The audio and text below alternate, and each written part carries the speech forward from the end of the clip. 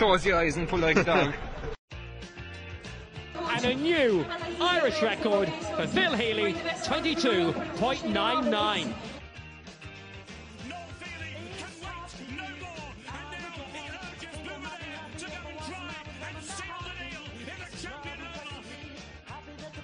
Christy Cooney hands over the Sam Maguire Cup to Graham Canty, Cork All-Ireland champions for the 7th time ever. Hello and welcome to episode 16 of the Star Sport podcast. I'm Jack McCarran of the Southern Star and I'm joined as always by Star Sport editor Kieran McCarthy. On today's show we'll be looking ahead to the Munster Football Championship with particular focus on Cork's opener against Limerick this weekend.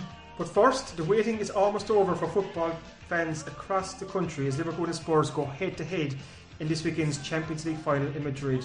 To preview the game, we're joined by West Cork's biggest Liverpool fan, Mr. Donal O'Sullivan, and West Cork's only Tottenham fan, Mr. Jordan McCarthy. Welcome to the studio, lads. Thanks, Kieran. As the only Man United fan here, I'm going to be the impartial juror, I suppose, in the kind of the rocket sense in this conversation. Worth pointing out too that Jack is a Liverpool fan as well, so jurors outnumbered 2-1 here in the studio today. But before we look closer at the final on Saturday, lads, I just want to see what defines success for you. Kind of, is it winning trophies, like putting silverware in a trophy cabinet, or is it nights like Liverpool-Barca, which you were at, Donal, or Spurs away to City or Ajax? Which is more important? Is it more important to win the game, or are the memories more important and the legacy?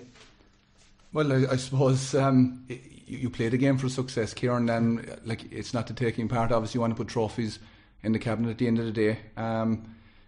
Looking back down through the years, obviously a United fan, you've had plenty of success, but hopefully there won't be a few years of that for a few more years to come. But look, as a Liverpool fan, obviously the season is defined by a trophy at the end of the season. You know, they competed heavily for the league. It was disappointing to obviously lose out that they're back in the Champions League final 2 years in a row. The nights have been brilliant, the games have been brilliant, but like to come away from Madrid Saturday night now with a defeat again, it'll be bitterly disappointing. And like you can have all the memories you want, but you need to put a trophy on the table at the end of the day. So that'd be my take on it, maybe. Yeah, and just to kind of add to that there, if you look back at Liverpool's Champions League win in 2005, the games in the lead up to that success are remembered because they won the final. Say, for example, if Liverpool had lost to AC Milan, Steven Gerrard's goal wouldn't have become the iconic moment that it became. So although the moments are great, and that's what being a fan is generally all about, the moments sharing with your friends who are also fans, but when it comes down to it, the Liverpool fans still sing we won it 5 times for a reason, because that's why you start playing football. It's to win trophies. Just to back up that point, like the Barcelona game, 3-0 down after the first leg to win the second leg 4-0, unbelievable night, but it probably won't stand for much if Spurs turn them over Saturday night. So again, like the memories are brilliant. The Champions League nights are unbelievable at Anfield, but you got to get over the line, and I think Klopp definitely needs to get over the line. You know, he's third full season in charge now. You know, he's since he's come in, he's said 3 to 4 years. He's been unlucky. Obviously, he has a poor record in finals, but hopefully he'll turn that around Saturday night. All right, for Spurs, Ger, what defines success for a Spurs fan? Well, listening to all this trophy-laden talk from the three pundits opposite me, and as one of many long-suffering Spurs fans in West Cork here, and I'll have you know, I'm not the only one. There's 3 of you. Yeah. Yes, it's hard to argue. Look, trophies are what define success. I mean, in the modern day English football, especially over the last couple of weeks, the headlines, you look at Manchester City completing a domestic treble, and it's all negative headlines about how they've spent money. So there's a lot of question marks around English football and the money coming into it and being spent, the crazy money being spent on it. But Bill Nicholson always said, as previous Spurs manager, double winning manager, said football is all about glory. And Spurs have a brand new stadium. Spurs have a very good team. They've one of the best managers in the world, one of them, but they've no trophies. So even the most die-hard Spurs fans are delighted. Kind of like Donal said, there's been a lot of memories this year. It's been one of the most unbelievable European runs for the club, and they've had a few, but this has been the most unbelievable and unexpected one. But if it all comes a cropper in Madrid on Saturday night, I don't think it will really matter. It'll be looked back on fondly as a season. Like Jack was referring to there, you look back on seasons fondly and the highlights of them, but I'd give all that away and I'd give the last 5 years of Pochettino away just to win a trophy and playing terrible football, because if you win trophies and it becomes a habit, which is what happened at United, which is what happened has happened at Manchester City, you attract better players and the momentum continues. Yeah. But if you're in and out every couple of seasons, like Spurs have been, they're a top 4 club, that's the way I describe them, but there were 20 odd points off the top 2 this year, so that's where we are. So winning a trophy, however we win it, next Saturday night, if we can do it in penalties and it's a horrible, I don't care, I just want the trophy, because that then defines the previous seasons, whereas losing, it's like, well, we had a good run and off we go again next year.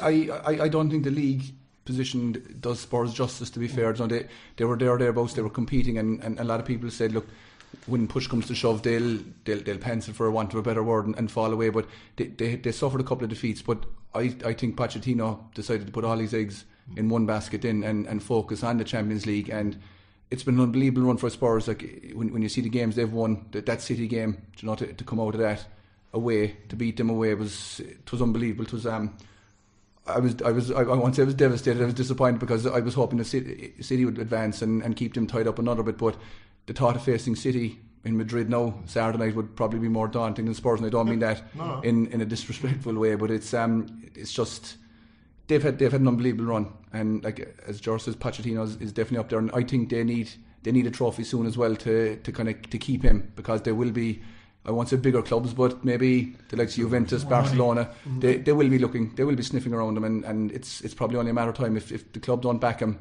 I think he'll be out of there. Just before we move on to success, I just want to ask George a question, just in terms then of Spurs' recent history. So you said you'd swap it all. But then just going back a small bit further, so the last trophy Spurs won was obviously the League Cup in 2007, would that be right? Yeah, been mid-2000s definitely. So would you consider that a successful season now for Spurs if they won a League Cup and had qualified or missed out on the Champions League, as opposed to qualifying for the Champions League? I know the League Cup is kind of but just in general, it's still a major trophy. I think it's when it comes to lifting a trophy and winning a trophy, it's the momentum, as I said, that you gain from it. We didn't gain any after that, but what has become a kind of an invisible trophy is finishing 3rd and 4th. And in terms of money and in terms of finances, Spurs have to be in the top 4 to pay off the stadium, the magnificent new stadium that they've got. Keep Hourihane. Possibly, and Christian Eriksen and Dele Alli and all these other players, because they will treble. Like, one of the things that Daniel Levy has done in the last 5 or 6 years is he has kept the wages relatively low, and successfully so. So from his point of view, unlike Manchester City, who've got the family that the Emirates and own all those billions of petrochemicals that are behind them, unlike Liverpool, who have the American money behind them, Spurs have one owner, Joe Lewis, who spends his year on a yacht somewhere in the Bahamas, and he calls the shots. And Spurs right now are ripe for takeover. New stadium, a lot of good players, in and around the top of the Premier League, make a lot of money, may not win anything. Take over, they'll make more money. But that doesn't define the soul of a football club. The soul of a football club is when you lift that trophy and then you go on and lift another one. Back when we last won the League Cup, it was great, but it didn't have the kick on that it should have had, because the investment didn't follow. So I guess it kind of goes hand in hand, if I could answer your question. If you lift one trophy, you should go and look to lift another one. But if you're never in the hunt for trophies, then all you're doing is finishing 3rd and 4th. Maybe that's all you'll ever do. And I would say that about this year, Spurs used to be known as a cup team, and I wouldn't say that we're a cup team anymore. We do play better over longer periods of time when we have all our players fit and available, but we don't have the squad, I think, or the bench that Liverpool have. We don't have the bench that Manchester City have, and that's the difference at the very, very end of it.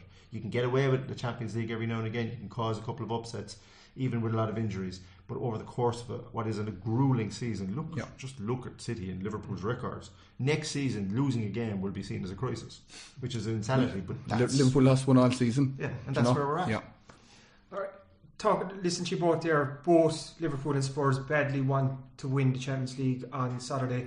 But is it fair to say it's more important for Liverpool to win this because they're further along in their terms in progression, like Klopp's 3rd season? Like, is it more important for Liverpool to win the Champions League, given what Klopp's record is? To be fair to him, it's one win in 8 finals, I think, 1 win in 7 finals, given for he's 3 years now and with no trophy to show at the end of the season, would that be termed a failure? Even though there's been all these fantastic moments, I just feel there's more pressure on Liverpool to finish this season with something, because it's something to build on next year because they want to attract new players and they want to move to the next level, but they need to win something because Spurs, to be fair, George, Spurs they're not as far along as this Liverpool team. This Liverpool team is ready to take the next step, but to take the next step they need to win something. So I feel the pressure is on. I think without a shadow of doubt that there's more pressure on Liverpool. Like when you look back last year, Champions League final, poor keeping errors cost them a game. You know, they didn't have Becker, obviously. Salah got injured. To think that they'd be back in the Champions League final again 12 months later, I didn't see it, but they're there. As you say, Klopp, he's been in 7 cup finals, last 6. The pressure is definitely on Liverpool. Like, I know Spurs, they'll want to win it as much as Liverpool will, but I think if they were to lose, they can look at it as a step and drive on again next season. Whereas with Liverpool, it'll be like 97 points, didn't win the league, Champions League twice, 2 defeats. Like, how are we going to repeat that? Like, how do you step it up again? Only do exactly what we've done this season and hopefully get over the line. But it's a tough one. Yeah, and I think it's slightly unfair as well to label Klopp as a failure, because when you read out the stat, not you, Kieran said, but it's 1 win in 7 finals. It's 7 finals, yeah. And when you take into account last year's final, when Loris Karius just lost his marbles in the middle of the game, threw a ball out to Benzema as Van Dijk was turned the other way, assuming the ball was going to be kicked up the field. You cannot lay that blame on the feet of your club, other than the. Well, look, I'd agree with you, Jack. Like, he's far from a failure. Like, you talk to any Liverpool fan, like he came in October 15. You know, finished 8th in their first season, but probably luckily got to a Carling Cup final or a League Cup final. Lost to a good City team again on penalties. Got to the Europa League final. 1-0 up against Sevilla at half time, cruising, and for some reason the wheels just fell off in the second half and lost 3-1. Just so, like, that was his first half season. That was 2 cup finals. Far from it, like, it wasn't expected. Yeah. He came along then. You know, he got 4th the following season. He got 4th again. So that was back in the Champions League after a couple of years out of there, and the 3rd year back with 4th Champions League final 2018. So ask any Liverpool fan, he's far from a failure. Like, what we've watched, or the fans have watched down through the years, especially since Hodgson was there. Dalglish came in interim and then he took over, and then Rodgers, as I said earlier when we were talking outside, Rodgers came in and basically was carried by Suarez and Sterling and Sturridge at the time, like, vulnerable at the back but just unbelievable attacking. So what fans are seeing now is unbelievable. Like, to get 97 points this season, lose 1 game, play the football that they've been playing and still not win the league is probably unheard of. But at the same time, they're a joy to watch, and I might be biased, but he's far from a failure. So I loved him at Borussia Dortmund because I'm a Dortmund fan from a long way back, and I used to watch a bit more Dortmund than other people tend to watch when he was there. They played the most attractive brand of football, better than Bayern Munich, but they rarely, until towards the end, got the better of Munich, because Munich, much like Man City, more money, better players. Yeah. And took 2 of his best players. Yep, took 2 of his best players out, and Mats Hummels. And Götze as well, and Lewandowski. But I think he's at a club that will, I won't say accept failure, but that will accept the steps that he's taken in the time that he's been there to a point. Okay, to a point. There will come a point where, okay, lads, what are we doing? And it happened at Borussia Dortmund, and he ended up going. Just back to your original point, I don't disagree with you that Liverpool need to win it for the reasons that you've outlined, and you're right. But Spurs have to win it, and that's different. Because the last time we came close to winning a major trophy was when Leicester won the Premier League, and we were the closest to them for the long of it, and it was a long season and we fell short. This is a one-off. This is it. This is the best chance we'll have of winning European Cup, possibly for quite a long time again, when the rumours that I'm hearing of the players that are leaving. This is a one-shot, take on Liverpool. Doesn't really matter, with the greatest respect to this Liverpool. This is the European Cup. This is our shot. It's a one-off game. After 3 games in our group, we hadn't won a game. We weren't getting out of the group. I wrote a lot about them, and it took a draw against the Barcelona reserves in the final group game to get into the last 16. Dortmund were top of the Bundesliga. We'd no business taking them on over 2 legs. Beat them. City, no business beating them. We found a way. And Ajax, it was done, it was dusted, it was dead, and it was just a crazy week of football anyway. Much like Liverpool's come back with Barcelona, which was better, but we still found a way. And Pochettino finds a way. But can he do it on the biggest stage? Can he do it in a one-off situation? Because if we don't, we're back to that year that Leicester won the league. Well, that was your chance, Spurs, and that was your chance.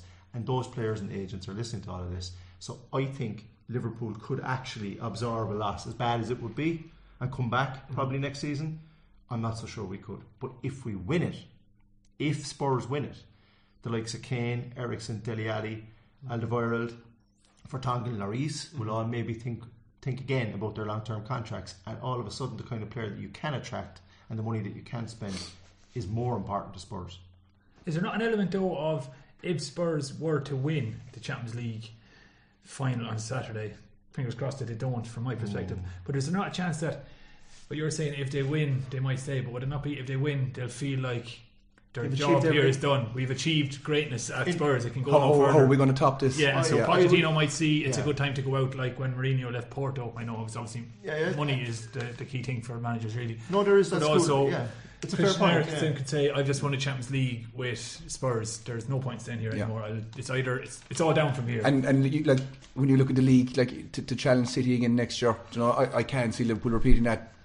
Well, hang on, if Liverpool win it, right? If Liverpool, why wouldn't Mo Salah and Sadio Mane think the same thing if Madrid come with their massive checkbook this summer?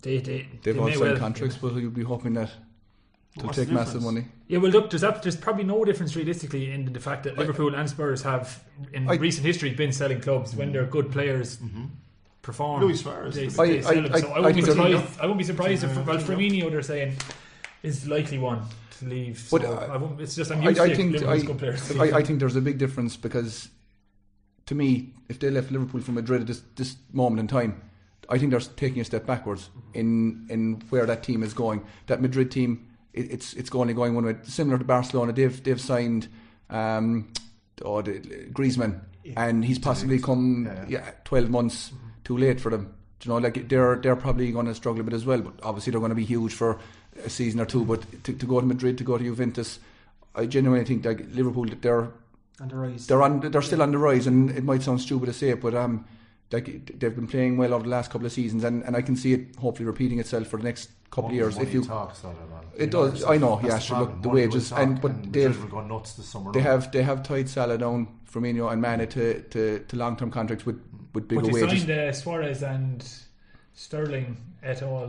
To long-term contracts. Yeah, but I think the Suarez one was different. I think the Suarez one was done. They knew he was on the way out, and it was like a case of, you sign, you give us another few months, and we're going to let you go.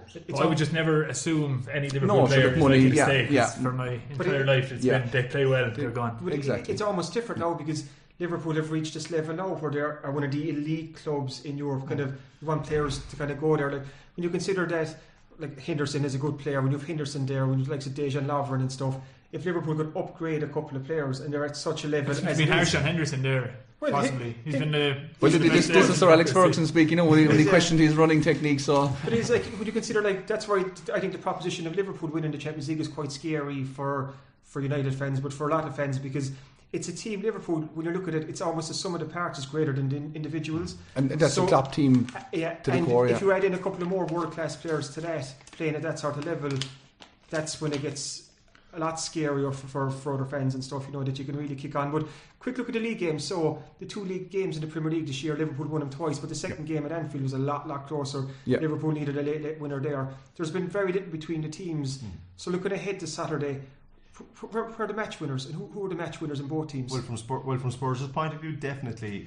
I've watched them the last 5-6 weeks, all their matches, they're jaded looking. So the 3-week break is better for us. Kane is the elephant in the room, because there's talks that he's going to take cortisone injections and play. I think that's a mistake. As good as he is and as good a finish. Now, if it's going 0-0, we're into extra time and penalties are looming, which I highly doubt, because I think there's going to be loads of goals. I think, bring him on. He might be a dead ball specialist. He might do a bit of damage. But the key person, I think, is Christian Eriksen for us, because he makes us tick, and he's been playing poorly. Played very poorly against Everton, but scored a free kick and got all the headlines. But if you watch the game, he didn't play particularly well. And just on that as well, like Dele Alli is still coming back from an injury, but I guess Son Heung-min probably is the most important player on the pitch for Spurs the next night, because he's going to be the lone striker unless they play Moura up front with him, Lucas Moura. I think he'll probably play him up front on his own. He's done it before.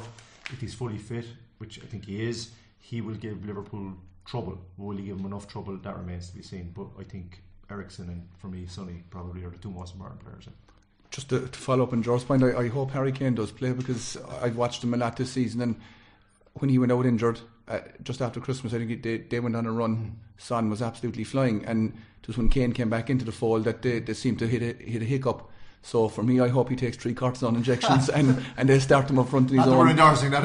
No, like obviously, but but I suppose from a Liverpool perspective, the 3 up front, like you have to look at him. Mane has been an absolute fire the last couple of months. Salah hasn't repeated what he done last season, even though his figures are still up there. He's just, his all-round performance isn't there, but he's still liable to get you a goal. You know, like as he did with Chelsea there in the league, just out of nothing. So I do fear for Liverpool with the pace that Spurs have, like more, especially Eriksen with the passing, but Son, his movement, Dele Alli.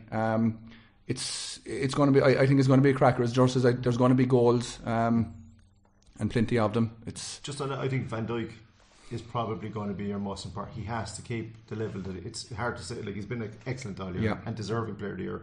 But you know, people going about that thing that Sissoko broke through at Anfield late, and he made him kick it over. That was just one moment. But his consistency, if he can carry that into the Champions League final, we're going to find it very hard to break him down. But if we can drag him out of position, that's the only way you score goals against Liverpool, is when you drag them out of position. And Spurs are very good at doing that. But this is a Liverpool team that have already played in the Champions League final less than 12 months ago. They've been involved in the title race. Confidence is high. My worry is that heads in the Spurs team get turned. It's a Champions League final, the build up, the stadium, the whole occasion. When you're not, I know a lot of them are internationals and have played in front of big stadium or big attendances, but this is a Champions League final, and that's my big concern, that the occasion might get to one or two of them. It shouldn't, but you wouldn't blame them if it did. You know, sometimes you have to lose a final like this before you learn how to win it. And I think Liverpool have been through that process, because they should have beaten Madrid last year. They know that. So the confidence is there now, and Klopp has been brilliant man management at handling Liverpool this year, the comments and taking all the pressure off them. So they're the favourites, not because I'm Spurs fan, but they are the favourites, I think. And I think we have a chance. Spurs have a real chance in this game, but every one of them have got to play well. And the last few weeks would not fill you with confidence if you've been watching them. Just when you talk about the Spurs players playing well, I go back to Lloris. Sure, I've watched him a couple of times this season now again. And for a renowned international keeper, he's erratic. He is very erratic. Lloris sounds very similar to Karius. Well, I hope he does a Karius. But even that game at Anfield in the league, you know, like Salah's header, bread and butter for a top class keeper, and he parried it out. Like it got Liverpool over the line in a game that they possibly should have lost. You know, so he throws him in every now and then. But he has saved us in another league games. There's times he saved us down in Bournemouth. Remember, he was absolutely brilliant. And you're right, there's very little consistency with him, whereas you've got a much more solid goalkeeper, which is helped by the back four until the ball goes to his feet sometimes. So watch it. We'll be watching for that. But you look, I really do think going into it, the kind of season it's been, and the last few weeks especially, when you see Company scoring against Leicester, when you see Liverpool coming back against Barcelona, when you see Spurs and what they did in Amsterdam, and then you see what's going on in the playoffs, which we're not going to talk about, but what's happening is just football's gone nuts. Don't forget United's draw with Huddersfield the second last game. Fair play. Ollie's at the wheel. Just in terms of crucial players as well, just one I want to give a mention to, and it may sound like a bit of a hipster take, but Fabinho's performance against Barcelona in the second leg was he was a monster. And the two players that the lads mentioned as Spurs danger men being Lucas Moura and Son, a lot of the damage they do can be coming in from the side, but it's also those runs through the middle. And if Fabinho can play the role he played against Barcelona and just breaking that portion of the pitch up, and his distribution is good enough as well that he can set off in attack. Fabinho's been unbelievable. On his day, like in the games that he hasn't started, you notice the difference when he's not there. So as Jack said, it's key that he's on top of his game. And one last point on that, you flip that over Moussa Sissoko for us. Exactly. When he's on if he doesn't play, things go wrong. But if he does play, so you see like already the way the two teams are probably going to set up. It'll probably be similar in style, I would imagine, and it'll be counter-attacking. It'll be nuts, and there's going to be loads of goals. A thought that crossed my mind actually about Moussa Sissoko when I was watching the Ajax game is when the game is played at a frantic pace, it suits him down to the ground, because the ball is just rocking everywhere, and he's running through people. When it's a kind of a technical game, slow game, he can stand out as maybe not belonging, but in a game which I assume it's going to be all out. It has to be for warfare us. almost. But why though? It's not a Premier League game. Could this not take on a different life of its own? Because it's a Champions League final. I don't think it suits either team if it does. Really, it's a one-off game. There's so much on the line. Cancel each other out. Yeah. Like, But I don't think either of the teams are going to sit back. Like Liverpool don't know how to sit back. Spurs are the same. If they sit back, they'll get picked off as well. So I don't think any of the two teams.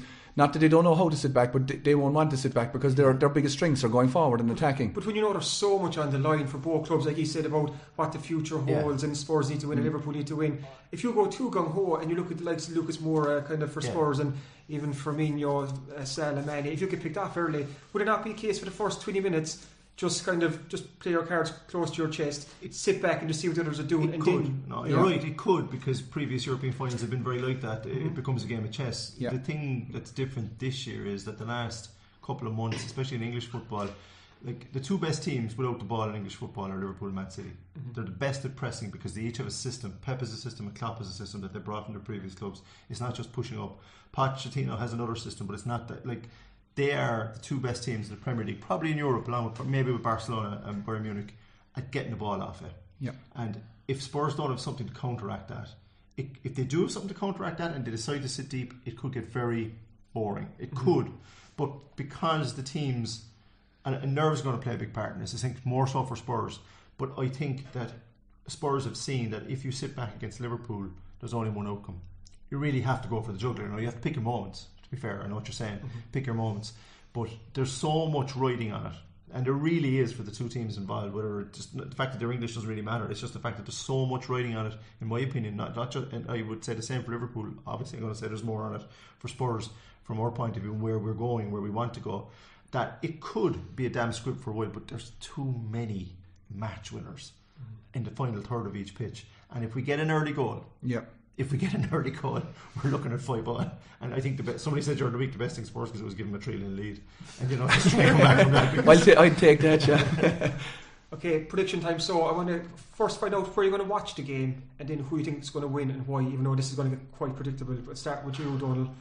Where are you watching it? My answer definitely won't be predictable, Kieran, because I've as you know, I have a family engagement that evening. So I'll probably watch the highlights the day after. I have a sister-in-law getting married. So she can't move it now. No. They put up a big screen inside for the reception. I might get you to give her a buzz there, maybe, because she's not answering my calls anymore, to be honest. But look, I'll hopefully try and keep abreast of it somehow. Maybe someone will shout a score up from the back of the room or something. But look, it's the joys of it. Prediction. So look, it's an all English final. It's a one-off cup game. Like it's not even a European Cup final anymore. To me, it's just a one-off cup game. The heart says Liverpool, obviously, but my head does tend towards Liverpool as well. Just experience, probably they've been there. Like the season that they've had, the defeat last year, they're probably more all rounded. But in saying that, Spurs get a goal, who knows what happens, because they have so many match winners there as well. But I'm going to say 3-1 Liverpool. Before we go to Jar, the wedding's on in Inchydoney, isn't it? That's it, yeah. So anyone in Inchydoney watching this and listening to this podcast, if you could arrange a special TV for Donald for the wedding this Saturday, it'd be very much appreciated. And I'll buy plenty of drinks for you. Jar? I'm actually going to be probably working for another publication on the night in question, so maybe this isn't the podcast to talk about that, but I will be watching it at home, like I was all the different rounds as well, and just writing about Spurs and trying to make sense of it. I think if I was, and I do this quite a lot, if you're a Spurs fan, you have no choice. You take your heart out of it for a while and you cold-bloodedly look at it. Liverpool should win it. They should win it, if I'm being honest. But every time I doubted Spurs, even when I doubted them halfway through the Champions League and threw it away, they found a way. Even against all the other rounds that we spoke about earlier, they found a way. And what's different with this Spurs team compared to other ones is there's the self-belief injected by their manager that why shouldn't we win? Why shouldn't we have a go? A lot of players may well be leaving at the end of it, yes, that's a fair point, but a lot of them might decide to stay if we win it too, because you might get another crack off it, and plus you're going to get a huge bonus, and if money talks like it does, it's better contracts, and all of a sudden the club will, it changes everything. I hope Spurs win it. I think they can win it, because if Liverpool don't play to their optimum, if Liverpool don't, especially in midfield, if Liverpool don't close Spurs down. We got enough chances at Anfield, I think, to at least win that game. Anyone that saw it. We played badly in the previous game, but we really could have won that game at Anfield. We should have won it. Yeah. That gives me hope. But hope can kill you if you're watching Spurs this season. Or if you're a Liverpool fan, hope can kill you. So I'm actually not looking forward to it. I'm being genuine now. I mean, I've been working for it, but I'm not looking forward to it because it's been it's the last minute of all the games where things have happened. 2-1 after extra time. Spurs. Jack, I know where this is going to go. Call it. Well, I'll be watching it at home in Kilkenny with my father, who's actually from the greater Liverpool area, but he is an Everton fan. So his greatest disappointment was raising a Liverpool fan. What's his son? But I watched the 2005 final with him in his house in Kilkenny, and I watched last year's final in London when I was living over there, and that didn't go to plan. So hopefully the home nest will provide some good luck charms, and I think Liverpool are going to win by the odd goal. I won't give a score prediction, and I think the goal is going to come, the bold prediction is going to come from a chronic error from Hugo Lloris. And I think he may shed a tear on the field and retire, and he'll look back on that time when he got caught for drink driving and say, what was I thinking? My career has gone downhill since then. And Liverpool will lift the cup. We won it 6 times, and that is my prediction. I'm going to be at the only game that matters on Saturday evening. It's Cork Limerick in Park Ring in the semi-final of the Munster Senior Football Championship. But I'm going to level it up here. I think Spurs are going to win on Saturday. I just have that feeling because Dele Alli just keeps popping into my head, and we haven't mentioned him too much. He's a class act, and even how he set up Lucas Moura's goal, the late goal against Ajax. There's something about him. I think everything is stacked in Liverpool's favour, but I just have a feeling that Spurs could cause a shock. But Spurs need to score first. If Liverpool score first, it'll be 3-0. But if Spurs score first, I think they're strong enough at the back, Lloris apart. No, don't get me wrong. I thought Lloris was possibly the best goalkeeper in the world until about 2 seasons ago. I had him ahead of De Gea. But just since that drink driving incident, he seems to have lost a bit of his bottle or something. So I still think he's world class. No pun intended. No pun intended. So I think you've spoken. Didn't even mean it. So the 2 Liverpool fans have gone for Liverpool. A Spurs fan has gone for Spurs, and unsurprisingly, a Man United fan has gone for Spurs. So anyway, thanks for listening. Best luck to all teams on Saturday, and may the best team win. Thank you for listening to the Star Sports Podcast. Don't forget to pick up this week's Southern Star, featuring our award-winning sports section that has everything a sports fan in West Cork could want. Available every Thursday in shops across West Cork and online from anywhere in the world. The Southern Star, #1 for sport in West Cork. Welcome back to the Star Sport Podcast. And now, before we preview Cork's game with Limerick in the Munster Championship on Saturday, Kieran, there's a developing story ongoing which sort of came to a head last night involving the West Cork ladies football team and their involvement in the championship this season. Can you maybe enlighten us a bit on this story and give us your thoughts on it? This has been bubbling under the surface for the last couple of weeks. So basically, the West Cork ladies senior football team is a senior football team, so they compete in the Cork Ladies Senior Football Championship.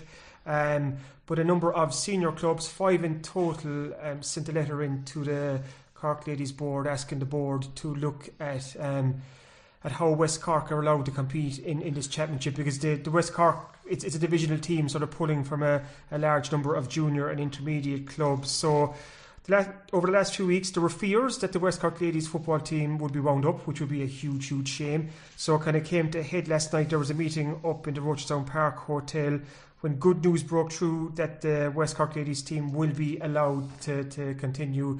The Cork Ladies Football Board backed that as well.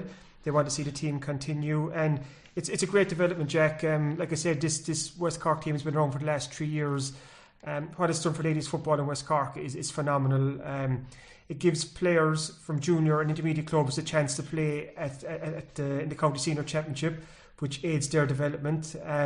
The likes of Melissa Duggan from Downey's, kind of in the first year of the West Cork ladies team, she was a real star in that team, and off the back of that she was called into the Cork panel. She's been there the last 2 years, and she's a definite all-star, if not this season, in the next couple of seasons. So What the other clubs were frightened was, or worried about probably, is they say that the West Cork ladies team will be too strong because they're pulling from all these different clubs. And to be fair, like, the West Cork team has Martina O'Brien in goal, the Cork goalkeeper, Anya Terry O'Sullivan, Niamh Cotter and Claire O'Shea from Beara.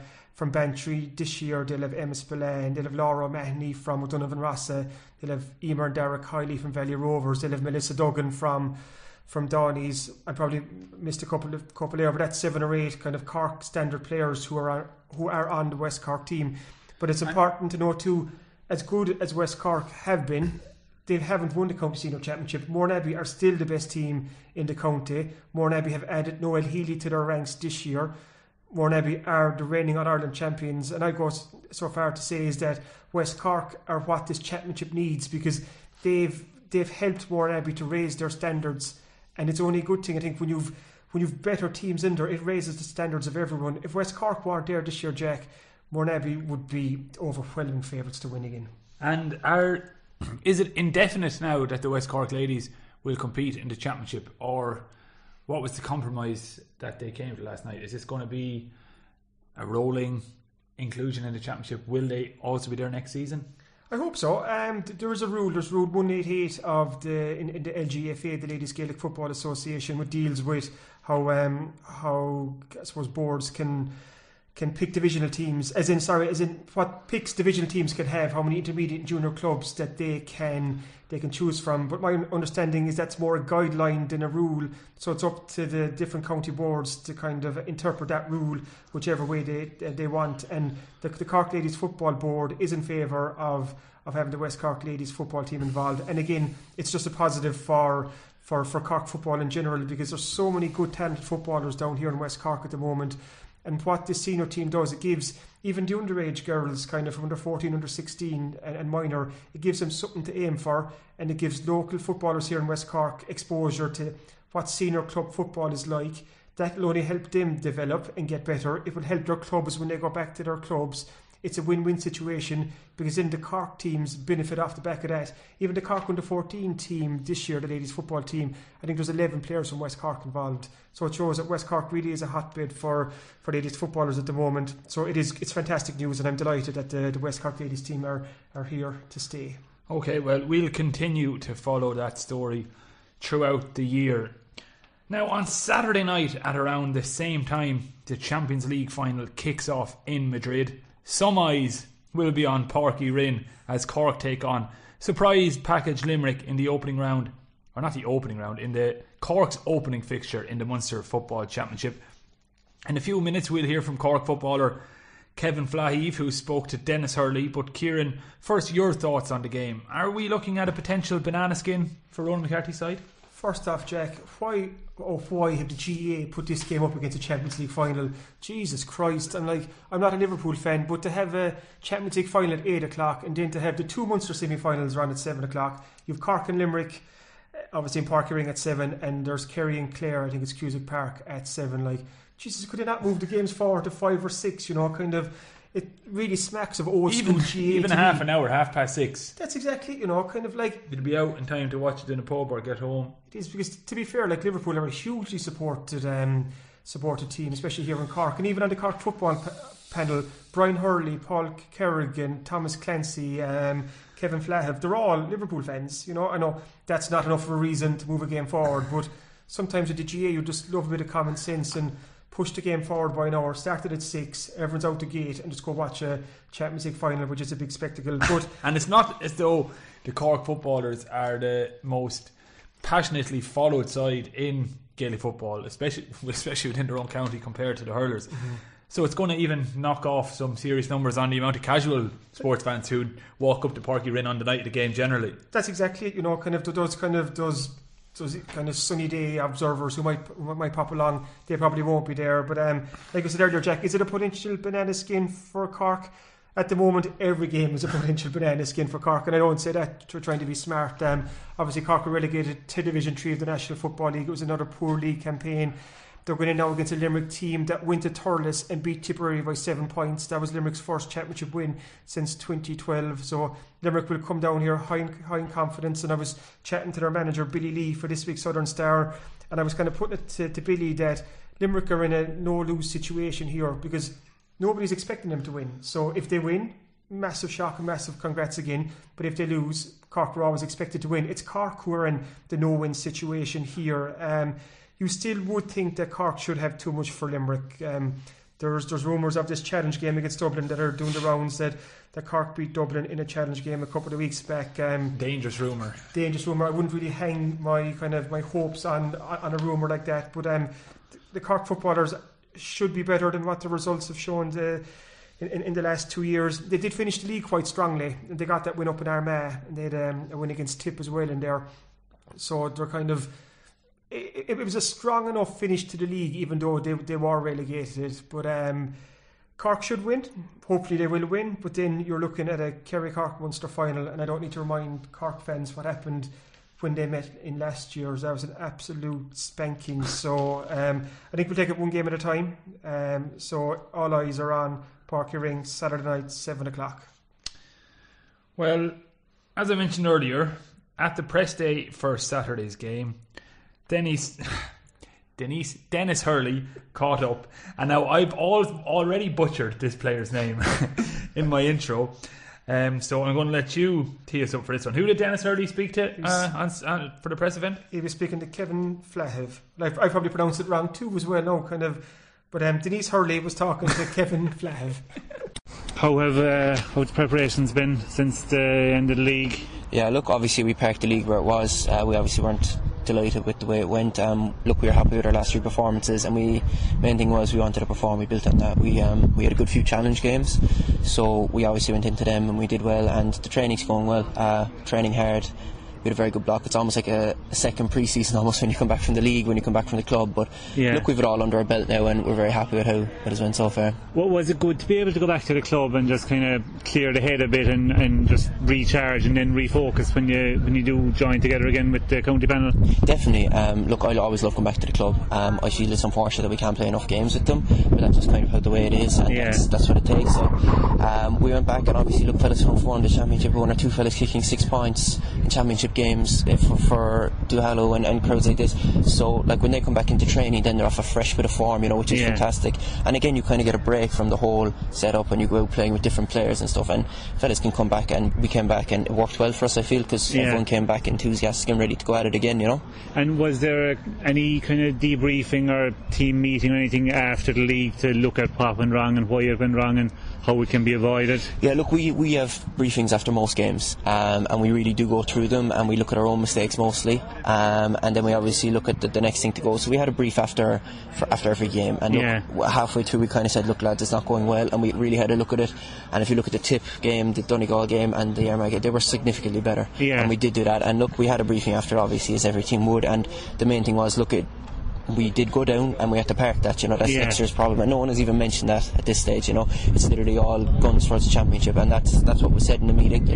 There's obviously potential there, and I've played with a lot of teams between Sigerson and all that, and there is potential here, and that's the hope that we're going to drive on now and show that in the championship. You mentioned getting to the league, was there some consolation at least to take from the fact that you went to Armagh and you had to win to keep alive your chances, and but for the result in the Clare Tip game, you might have actually stayed up, that you needed to get the win, and you did. Yeah, look, that was it, and that was it. There was no two ways about it. If we didn't win, we were going down, and look, all Ronan said was, look, this is what's in our hands. So we win here, and if it doesn't go our way, it doesn't go our way. There was nothing we could do in that day about it, unfortunately. So we did. We went out and we won, and to be honest, it was a great game, and they definitely put up Armagh a decent side, and we got enough of it up there. They're a great strong team.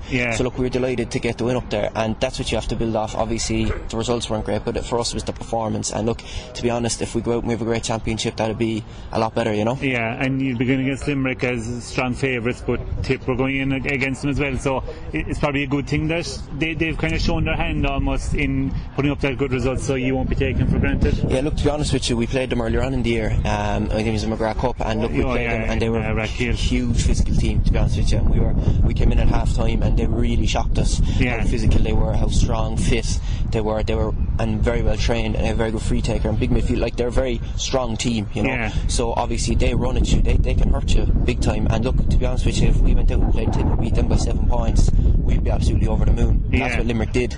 So look, we're not taking them lightly at all. And despite if we were playing them first round, we were lucky enough to play them earlier on in the year.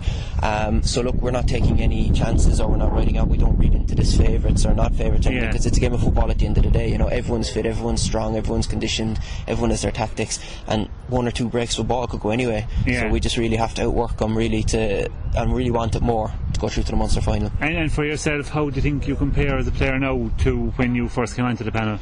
Geez, it was a few years ago. I kind of only broke on, I suppose, last year, but definitely it's just experience.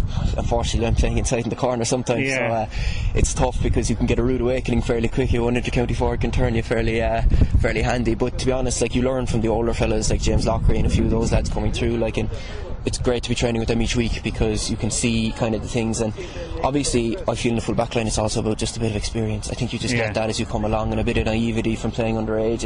It is a big step up, you know. Even the ball coming in, you can't overcommit or all this type of stuff. So hopefully, I'd like to think I'm developing and getting better as a player, and hopefully I continue that for the next couple of years. And would you have a preference maybe to be free further out the field into the half-back line? To be honest, I'm happy with the job I'm given, you know. I probably be a natural half-back, but like, I'm inside in the corner, and most of the time I'm given a job to do, and I'm delighted to be on the team, and I'm going to be playing. It's a team game, and like, obviously our wing-backs they're doing fantastic. Matty Taylor and like Kevin Crowley before he got injured was unfortunate, but Liam O'Donovan's and now they're fantastic players, you know.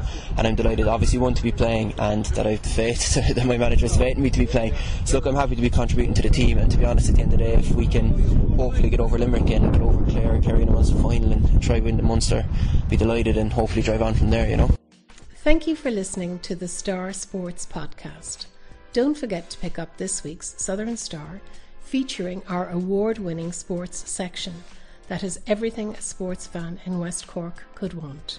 Available every Thursday in shops across West Cork and online from anywhere in the world.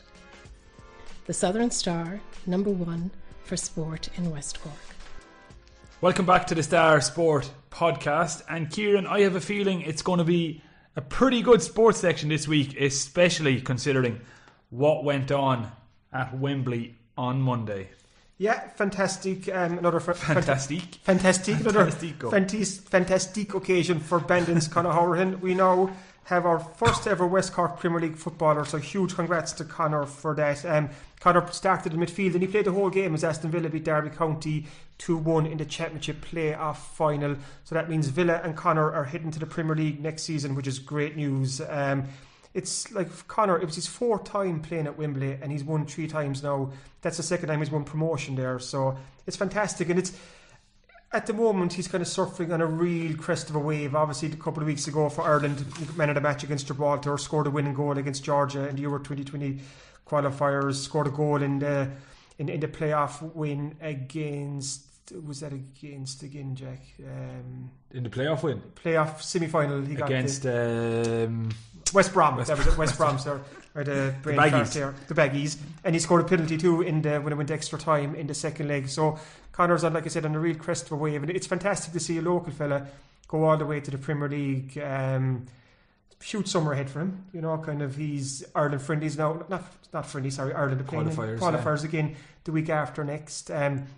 Obviously, Conor features very, very prominently in this week's Southern Star Sports section, which again, Jack, is a really good read. I have to say, and I'm not being biased, but I do mentally rate the Star sections in my head, and I'm really, really happy with this week's Southern Star Sports. Not that that counts for much, but I think it's a really good one. We've a 2-page interview with Thomas Clancy, the Cork footballer from Clonakilty, and he's an interesting story. Thomas is 27 years of age, and he really should be at the peak of his powers now. He was part of the Cork team that reached the Minor All-Ireland in 2010.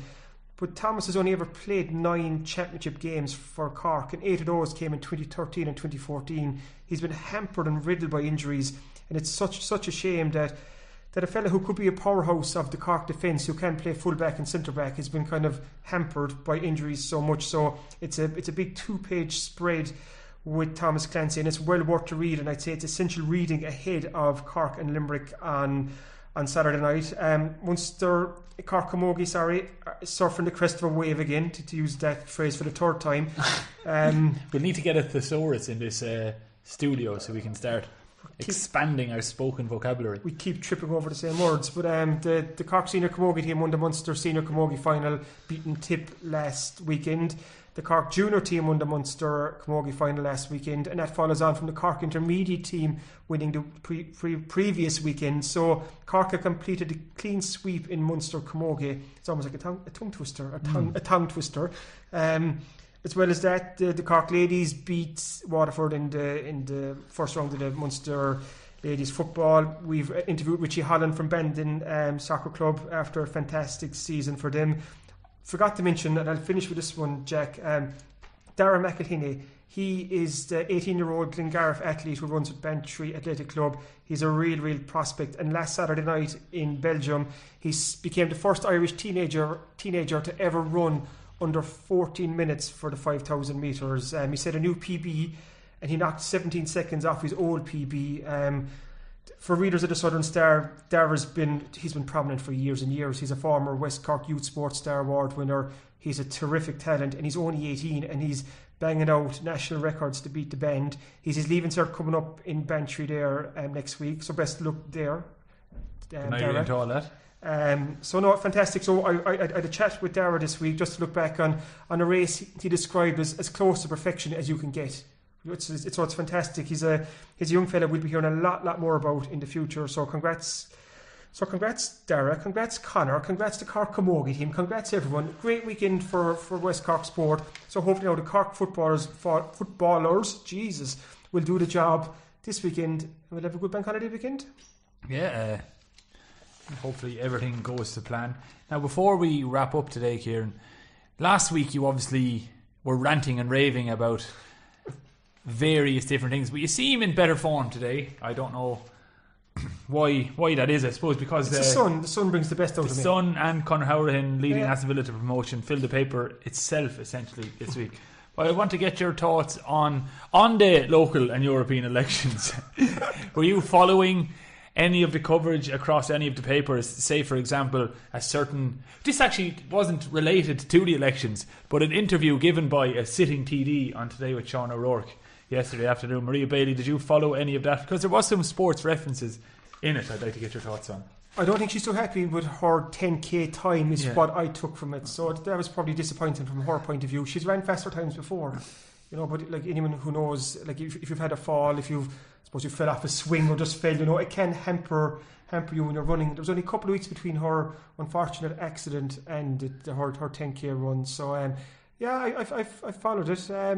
I don't want to say too much, except that it was a PR disaster. I think that radio interview if it couldn't have gone any worse if she tried. Literally couldn't have. It literally couldn't have. It was car crash from the first moment. My favourite part was when Sean O'Rourke kind of teed her up at the start, and her way of she was trying to get, I'm going to use the phrase already, she was trying to get the audience on side, but the reference she used was, she said, Sean, I was raised on the side of a GAA field. I don't play offside. Now, first of all, people who are on the side of the field can't be done for offside in football anyway. Also, there is no offside in GAA hurling or football. So within 10 seconds she had already outed herself as a giant phony essentially, and it was all downhill from there. It was just her preparation kind of left a lot to be desired, I think. A lot to be desired. Can you maybe try put it into context from a personal experience? Have you ever fallen off a swing? We've all fallen off swings, but in terms of the actual interview, have you ever found yourself in a position where you are just completely bluffing and lying through your teeth, and you basically get found out?